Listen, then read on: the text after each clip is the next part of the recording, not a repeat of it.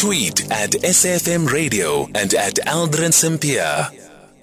It is 23 minutes after 3 o'clock. Remember, we're taking your calls on 086 000 2032 and your voice notes on 0614 104 107. You can also drop me a call on 086 000 2032. Just looking at my screen right now, SABC TV News is reporting that 6 people have been shot dead in Ocean View in the Western Cape. The news bulletin will give you more details with regards to that. We're in conversation next with Ibrahim Deen, independent researcher.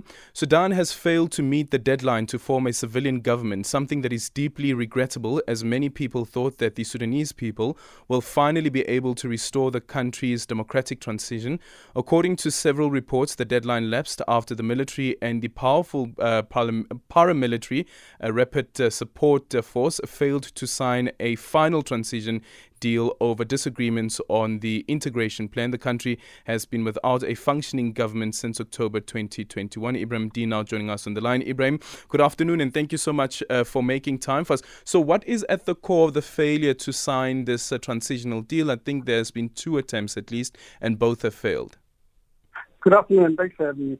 The biggest issue has been 2 factors. One is, as you're talking about, this issue or argumentation over integration of the rapid support forces into the military. So we're seeing these both security agencies or security apparatus which previously seemed to act or coincide or act together, are now fragmenting and competing with each other, mainly because the military doesn't want the rapid support forces to be integrated, because they don't want the head of the rapid support forces, Hamdan Daqalu, to get too much power, and also in terms of investigation into the crimes committed during the revolution. So that's the one issue. And 2 is the conflicts between external powers. So your Emiratis, your Saudis are supporting the rapid support forces. In Egypt, your Syria, sometimes your Russia is supporting the military, and both of them have different ideas on who should be incorporated. And the RSF wants all militaries with former Islamist backgrounds to not be included in the new structures, mainly because the Emiratis are fearful of political Islam in general. So there's issues on that contestation, and more than that or broader than that is the fact that many civilians themselves aren't very favorable or positive towards the transitional government or the formation of a transitional constitution, and that's why the situation currently is in limbo. We also see reports that both sides have been amassing armaments and weapons as well.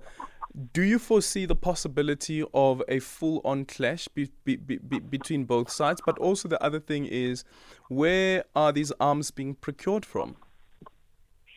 So, when we're looking at Sudan specifically in relation to arms, you're getting arms from neighboring Egypt, arms coming from the Emirates, funded by the Saudis.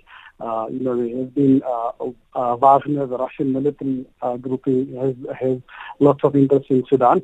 And so arms, proliferation in that region, especially because of the collapsing governance, in Sudan, in Libya, lawless borders, for example, in Egypt, a situation in Chad, means that arms are very easily proliferated. Now, in terms of actual clashes, it's very unlikely that both of them want to see military clashes. And, it's a jockeying for position.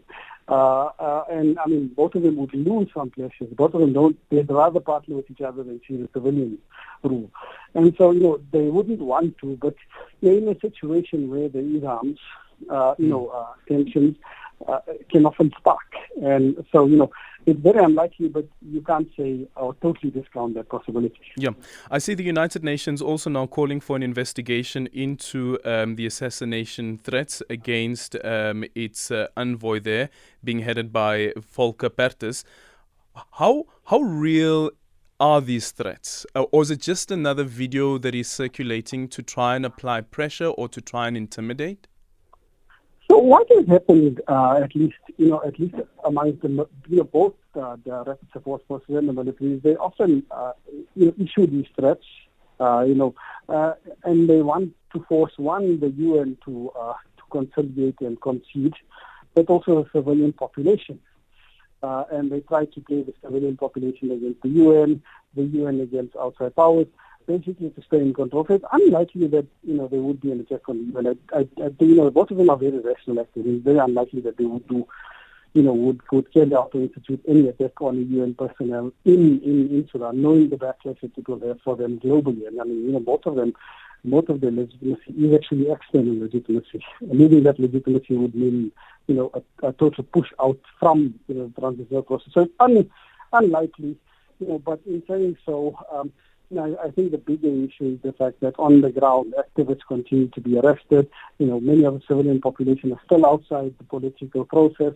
That this transitional agreement and this current, stalemate and backlog and, in a sense, a schism benefits, both the security and the rapid support forces, because it just basically allows them to consolidate control and also, lengthen the transitional period, which is now 4 years long. I mean, it's now 4 years since Umar al-Bashir was pushed out in April 2019. Thank you so much for your time. That is Ibrahim Deen, who's an independent researcher. 0614 104107. Let's take your voice notes. You can also drop me a tweet at Aldrin St. Pierre.